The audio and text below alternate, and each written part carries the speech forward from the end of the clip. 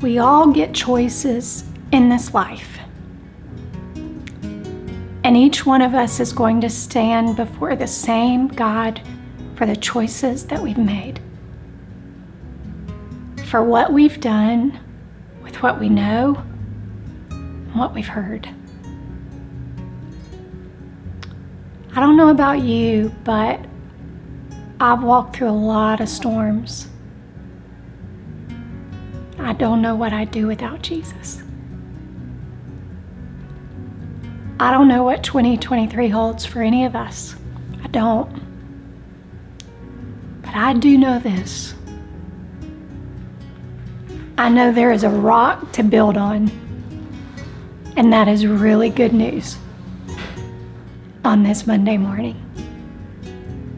If your heart was encouraged today, please know that we have many other resources available for you.